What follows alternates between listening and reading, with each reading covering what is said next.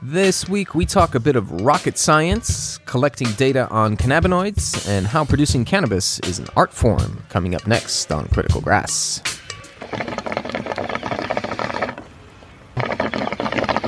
Wow.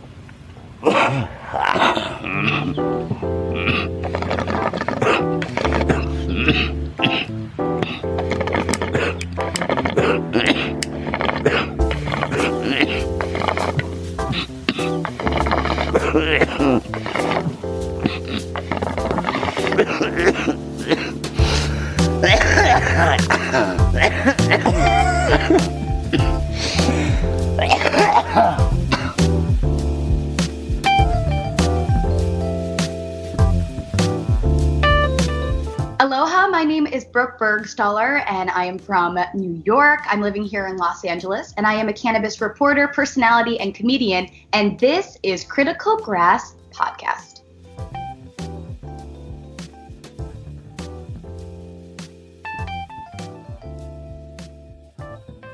Welcome back, friends. Hope everyone is having a lovely holiday season, despite the circumstances. It's been a very strange and trying year in general, and the holidays are definitely more somber than in previous years, but we're slowly starting to see the light at the end of the tunnel, though we're a long ways from being out of the woods just yet.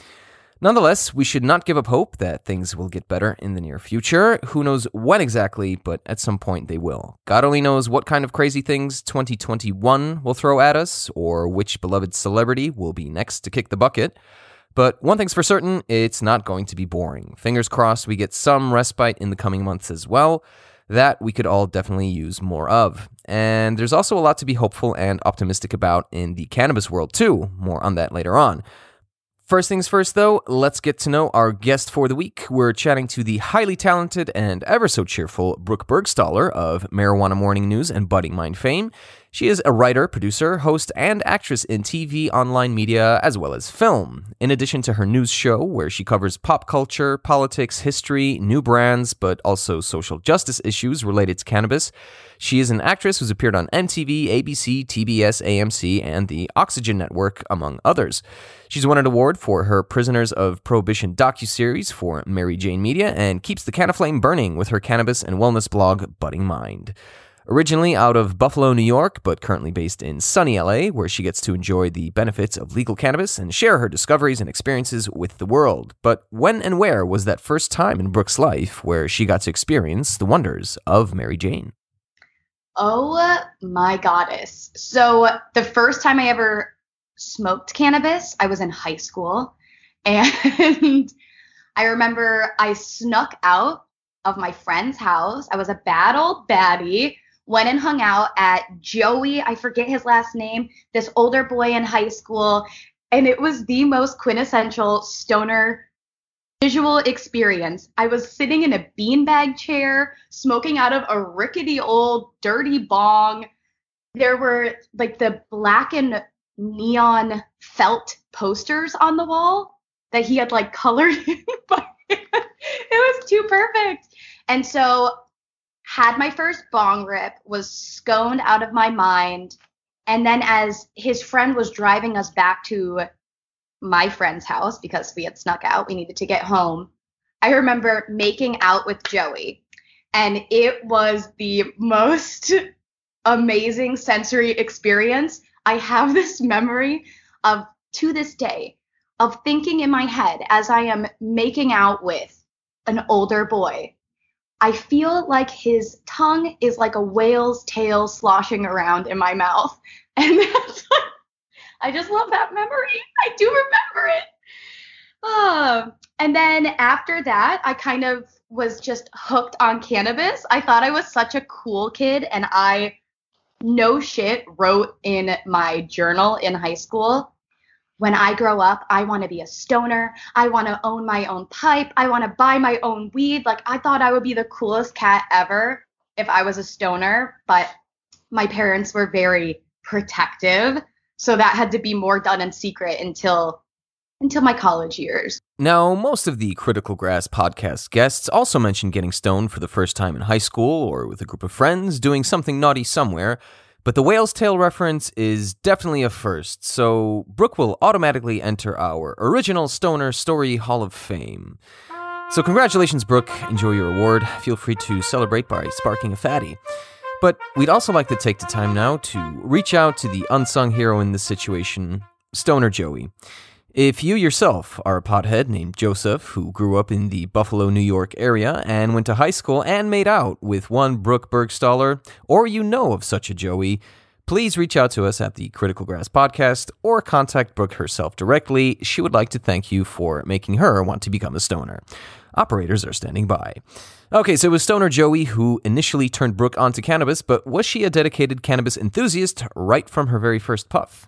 Not necessarily. I went to college in Miami where I was quite the boozer, and that was just par for the course. Miami girl. My roommate I kind of separated from cannabis, and I would dabble here and there partying, but my roommate in college, she was a huge stoner, and I loved her to pieces, but I remember her keeping the weed in our shared space.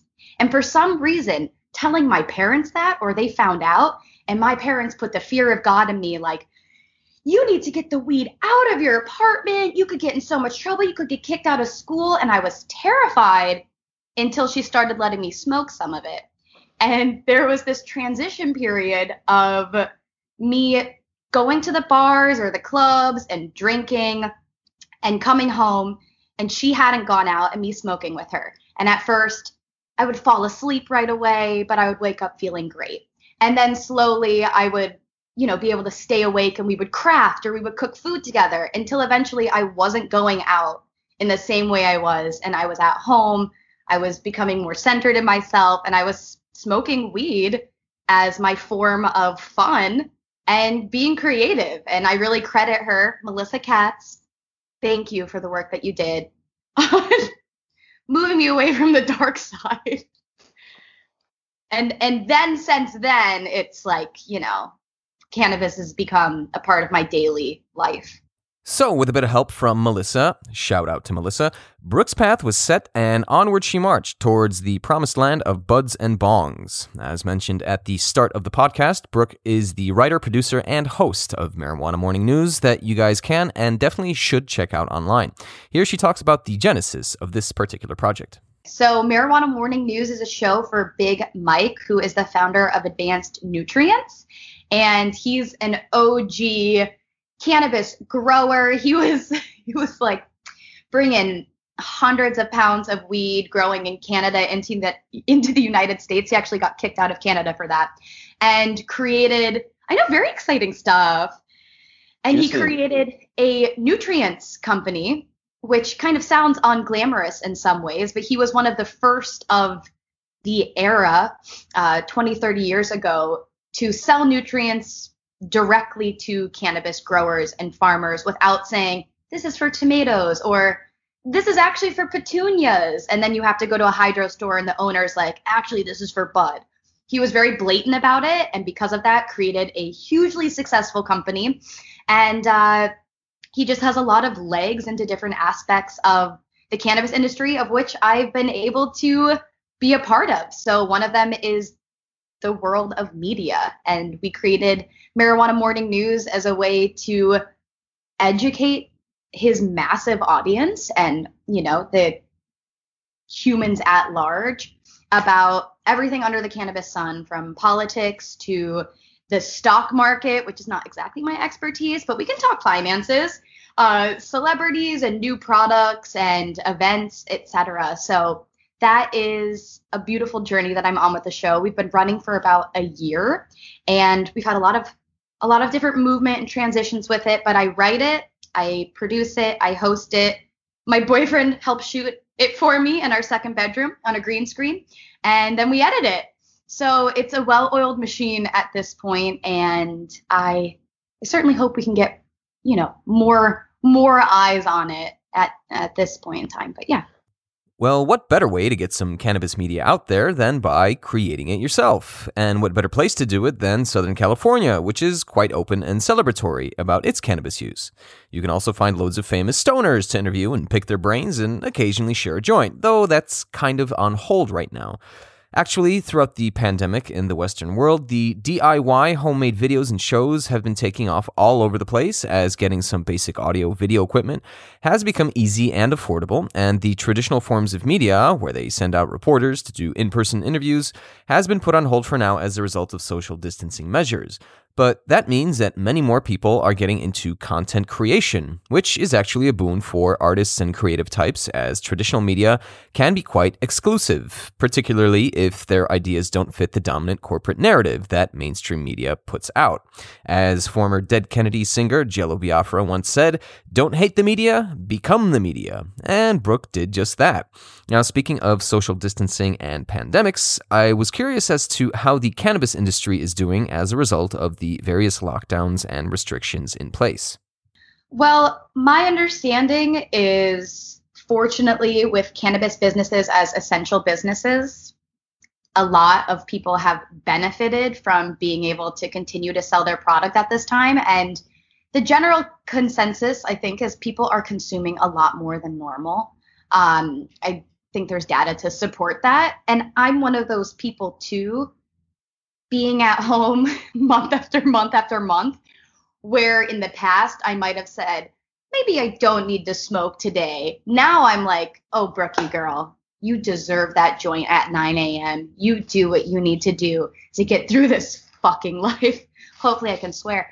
I actually was able to speak with a dispensary here in West Hollywood called Kama, and they had plans to open a beautiful dispensary. They had plans to open well before the pandemic and the lockdown.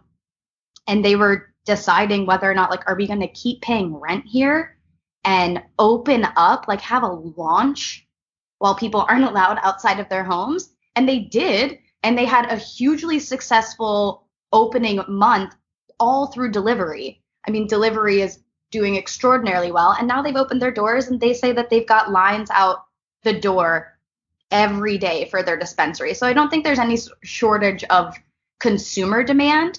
I'll be interested to know the exacts of how this year will affect supply in the future. I think like that would end up being the more problematic situation. I think people are always going to be able to budget and find money to buy weed. I think with the fires and people not being able to go to work, etc., that we as consumers might experience higher prices in cannabis because there might not be enough to go around at some point soon.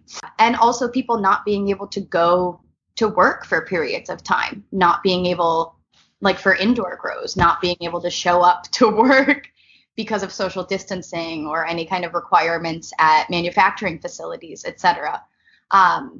I'm sure all of that's mostly remedied at this point, but I'll be interested to see if there's some kind of trickle down situation. Mm-hmm. I think it's safe to say many people have experienced something very similar, where it kind of feels like the film Groundhog Day, where you wake up and it feels like nothing is changing day in and day out. And with the pandemic still raging across the US with no end in sight, though vaccines are slowly starting to arrive, but with staying at home being mandated for many people and with not a whole lot to do, people are getting some cabin fever and will use almost any excuse to alter their consciousness a little. Now, according to NPR.org, Americans are drinking 14% more during the pandemic, though in places where you have legal medical and or adult use cannabis, that number might be lower due to increased cannabis use. And every state with a legal adult use market has reported increased sales, California being no exception. But Brooke does bring up a very valid point here, particularly with respect to supply. As most people in the US know, California has been going through some horrific wildfires that have decimated people's homes and also cannabis farms. And as Brooke also mentions, as a result of the lockdown and social distancing restrictions put on businesses, many operations, indoor ones as well, have been affected, though supply doesn't seem to be short, at least not yet. But no need to panic, as legislators in California did allow for something in Proposition 64 that may actually save the day in case of a statewide supply shortage: home growing, and up to 6 plants as well. Brooke shares her experience with this life-saving liberty the state of California has bestowed upon its citizens. 6 plants in our home. I'm actually growing right now. And, I know it's very exciting. My second year, and it is a lot of freaking work. When I moved into my apartment, our landlord looked me up online and he said, I see you work in cannabis. There's no smoking cannabis inside of the home. And we were like, for sure. And then he never came back. And we started growing 6 massive plants in our backyard. And he just came by the other day and was like, he had to do an inspection and was like, I see that you're growing some things in your backyard. And I was like, oh, yeah, but we don't even smoke it. Like, I don't know how that could possibly be believable. But I would love to see more people growing at home. I think that there's a lot of and complexity with growing. We make it seem like it's, much more. I say that it's hard, and it is hard, but it's also easy. It's a plant. Everyone's a plant mom at this point. You could keep your weed plant in a windowsill, and as long as you're watering it, balancing the pH of the water and kind of keeping an eye on it, the plant's going to talk to you. You're going to see it through to harvest. But I think it's really difficult to acquire the actual seeds and the actual plants. For a period of time in California, you weren't able to buy plants at dispensaries. You could buy, even though it's legal to grow at home, so you could buy as much weed as you wanted after someone else grew it, but you had a difficulty growing that for yourself. I just find that to be so backwards and idiotic. But I think the same way about tobacco. So many people smoke tobacco, and we just grow so used to convenience that. Do you know anyone that grows tobacco in their backyard? Very good point about tobacco. The vast majority of cigarette and cigar smokers don't even know what a tobacco plant looks like in real life, but have consumed, most likely, countless amounts of money's worth in tobacco products. With cannabis, though, it's a little different. There was never any tobacco prohibition that drove tobacco farmers underground and indoors, as there was no need to hide it. Processing tobacco into cigars and cigarettes is a much more complicated undertaking than processing cannabis, and it comes as no surprise that most people just buy ready-made products out of convenience. With cannabis, though, entire industries have been spawned due to prohibition and having to go underground. Since for many people living under prohibition, going underground was the only way of getting any weed, many people became gardeners and started sharing information with other growers in order to get the most out of whatever seeds or clones they had available. And in the process, countless amounts of people developed a passion for cultivation. The number of grow shops, seed shops, and nurseries that have spawned as a result of the underground market all over the world is quite staggering, and now they're slowly going public with what they are doing. Seeds and clones are available in California at select dispensaries and nurseries, but convenience still reigns supreme, and dispensaries aren't in danger of going out of business anytime soon. But to have your own little grow is much more satisfying and rewarding than buying from someone you've never met. Speaking of going public, with adult use cannabis now legal in California, you also have more and more recognizable faces who are coming out with their own cannabis brands. Is it safe to say Hollywood is full of potheads? I think we're finding out more and more that, yes, most actors and creatives in general smoke weed. I think just a lot of people smoke weed, but I love to hear the new celebs hitting the market. Just recently, we had Kristen Bell come out with a CBD line, Gwyneth Paltrow invest in Cann, a cannabis-infused beverage. I know. And Nicole Kidman partnering up with a CBD brand. Like, y'all, are you for real? Where were you 10 years ago when your celebrity kind of meant more, Nicole Kidman?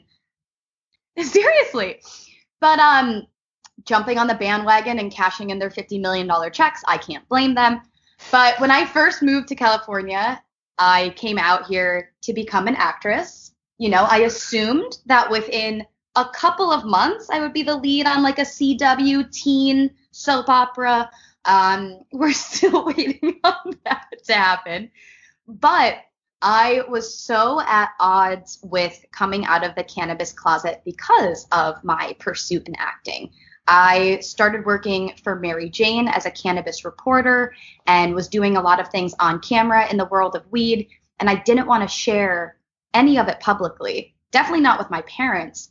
But I was so worried that if I smoked weed on camera, I was creating cannabis content, but did not want to smoke on camera because I felt like Disney or ABC would somehow see my weed videos and be like, you know what? We just cannot give her the role of our new Disney princess. She smokes cannabis. She's a bad influence. And for years, honestly, for years, that held me back. Probably for like 2 years, I was super secretive about working in weed.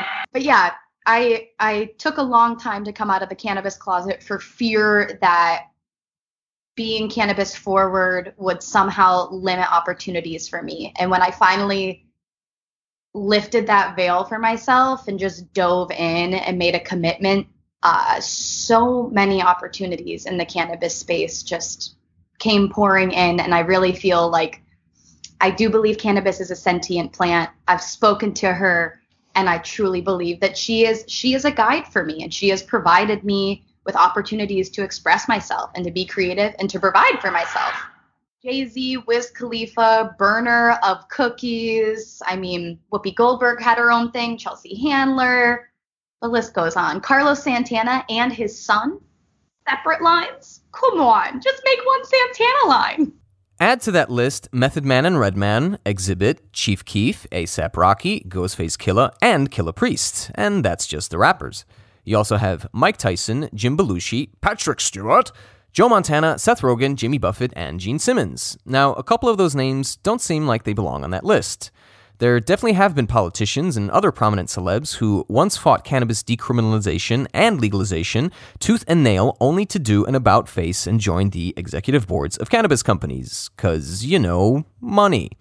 Is it possible that some of these celebs are nothing more than canna opportunists, looking at Eugene Simmons, or are they genuine supporters who just feared coming out of the grow closet a little too soon? I think at this point, there's so many people watching the cannabis industry that if you enter the space, you do have to understand you must authentically have a relationship. I think that you would be challenged as a celebrity if you were Martha Stewart and you came out, she did come out with a CBD line, and you don't have some history or relationship or public presentation of a relationship with cannabis, then people are going to call your bluff. So I think there's an element of, yes, there is authenticity, and yes, there is opportunism, of course. Because if you're Nicole Kidman and you're 50 years old and you're not getting a lot of movie roles right now, but a CBD company in Canada, or I forget, a European CBD company says, we will give you a $30, $50, $100 million check if you're the face of our new line. I cannot blame someone for taking the check, just like I can't blame people historically taking money from Nike or L'Oreal or, whatever brands out there. I don't necessarily think it's a negative thing. I think the more people that are in the public eye that come forward and say, I'm cool with weed, the more that softens the stigma, and the more people like my mom will say, oh my goodness, that cute little Kristen Bell smokes weed. I would love to try some. And I'm like, yo, mom, I've been trying to get you to smoke for a decade. So opening up about your cannabis use, regardless of whether you're an up-and-coming artist trying to make it big or you already have an established career, is a good thing. And it's even better if you use your celebrity status to help others open up to it or simply normalize its use. There's certainly no harm in that. Now, if you're someone like Willie Nelson or Snoop Dogg, whose body weight is 75% pot smoke, then we know you're quite genuine about your intentions, even more so if you have a criminal record to prove it. But if you've said nothing in defense of cannabis or cannabis users throughout your storied career, don't expect people to line up for several blocks to buy whatever it is you're trying to hawk. We've been fooled before, maybe try selling some car insurance instead. But this recent trend of celebrity brands and celebs opening up about cannabis use would imply that a lot of people are still somewhat worried about the potential stigma. Is this still an issue even in super liberal Hollywood? A lot of outside influences have made me feel like I should feel shameful.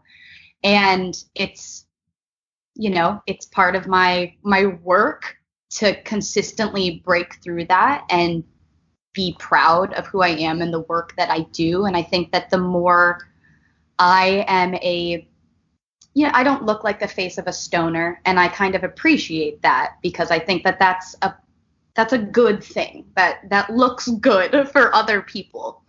In California, most of my work is in the world of cannabis. A lot of my community is. It has given me so much to the point where I don't really care if someone in Cali is like, oh, you smoke weed? But outside of California, when I go to Chicago, spend time with my boyfriend's family, there's not a lot of conversations about what do I do for work, because I think people don't want to go there. And there is a little bit of like, ooh, that's not cute. That's not clean. But I just try to maintain like the most, straightforward, and I guess I'm not wearing a flat brim hat and doing dabs. I'm wearing like flower earrings, and I smoke joints with cannabis, CBD, and Blue Lotus. So like, it's a new era of cannabis. So you can go ahead and eat your stigma pie, because it's not what people think it is. Being a cannabis consumer is not what people outside of our California bubble perceive it to be. It's not that way anymore. It's so limiting. Just like a million other stereotypes that we create of people. It's like, at some point it's noise. It is indeed a new era of cannabis, and a new era for cannabis. The good news is that public opinion all across the globe has changed largely in favor of cannabis depenalization and or legalization over the course of the past 20 to 30 years. And at least in North America, it seems to be accelerating, particularly among the younger generations. So the future is looking bright for Stoner Nation. However, there's still a lot of cleaning up to do from the utter failure known as the war on drugs. While many celebs and legalization activists celebrate their new cannabis brands and dispensary openings and festivals and the whole surrounding fanfare, thousands of people are still locked up for either consuming, possessing, or just growing cannabis, including in places where it's been made legal.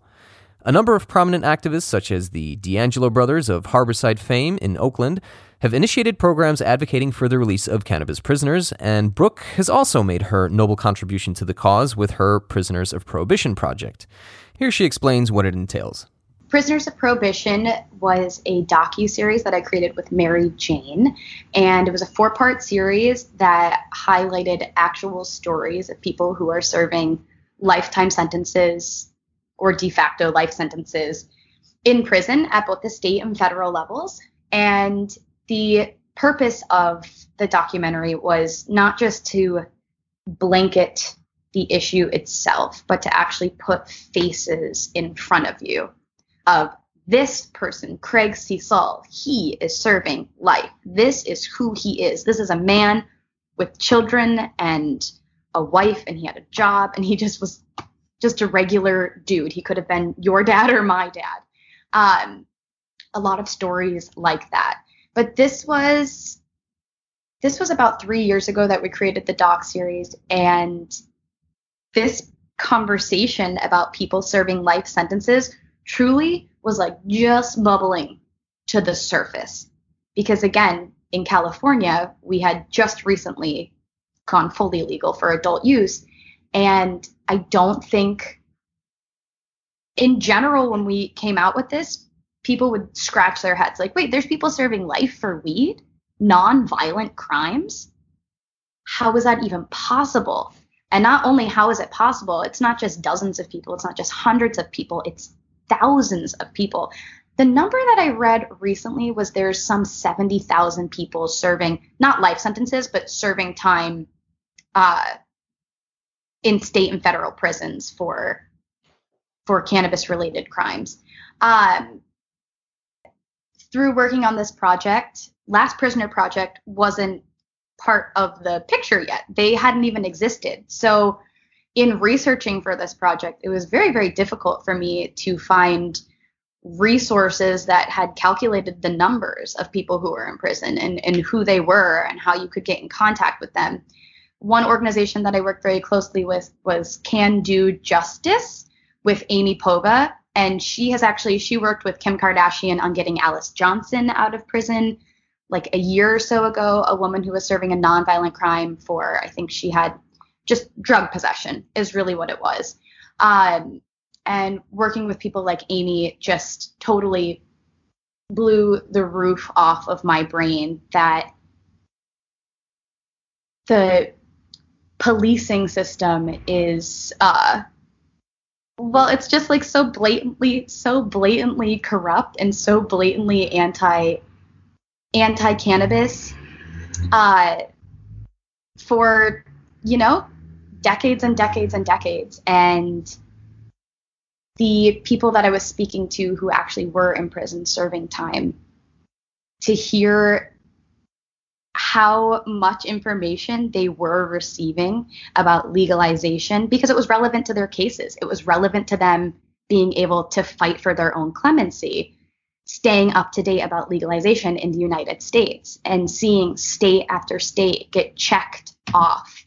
Legalize, legalize, legalize. Well, here's a guy who's a first-time nonviolent offender who sold, $100 worth of weed to an informant who's now serving life in prison, to see that, cool, now there's someone in my home state who's making $1 million a month off of selling legal weed.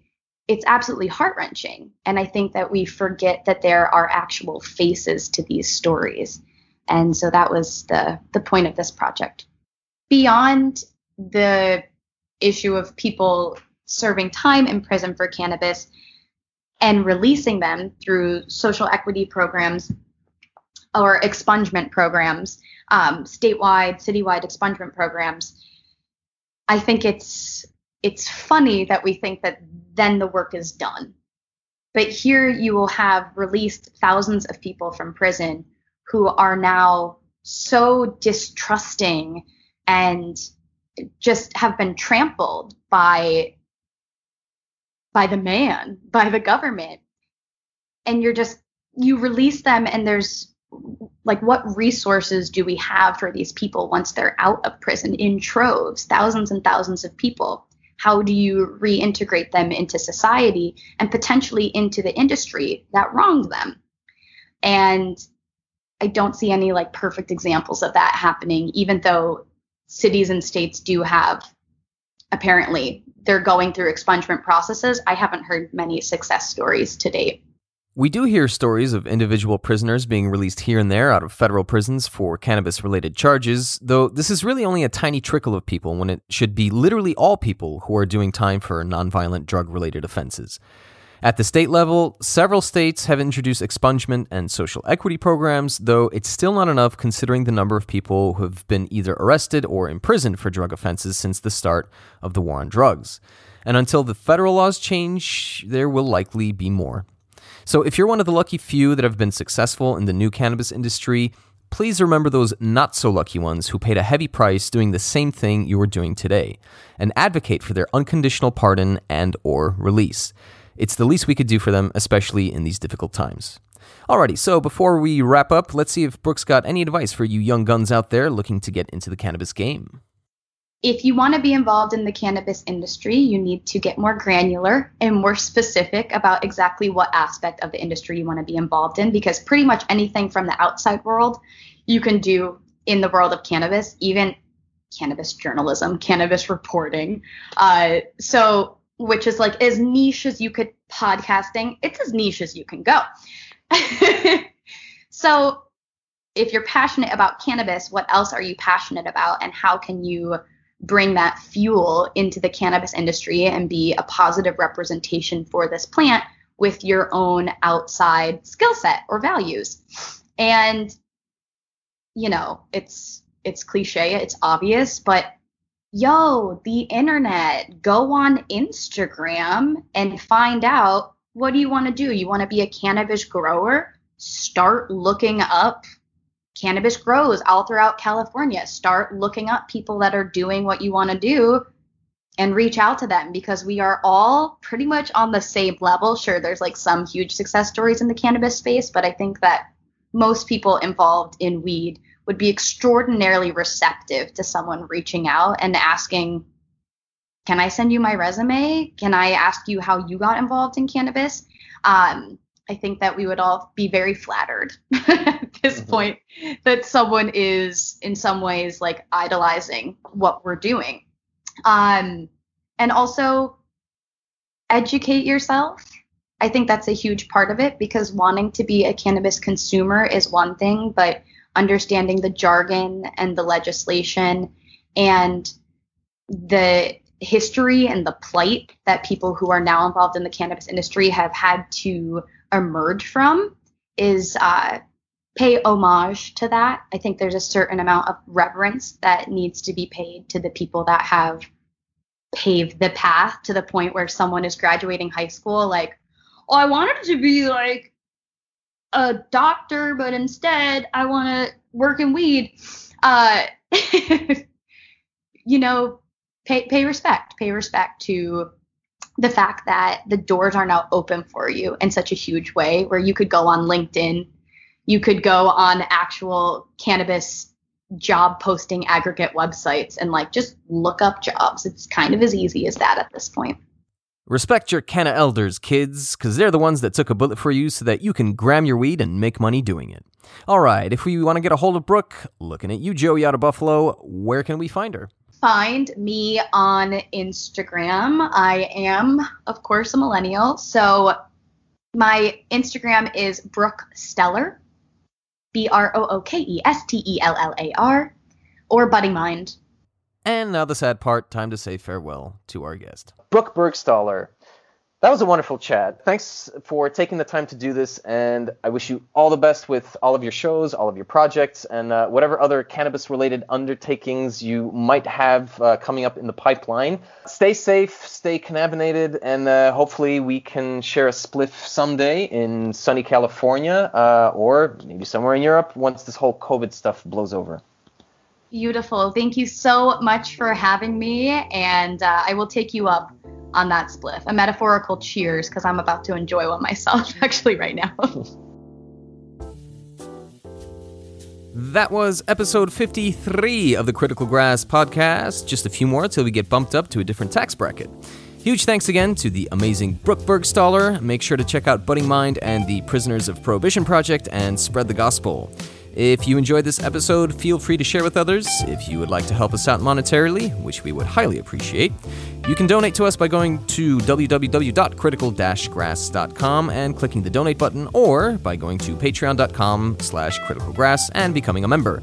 We'll be back in 2021 with yet another episode, so don't change that channel.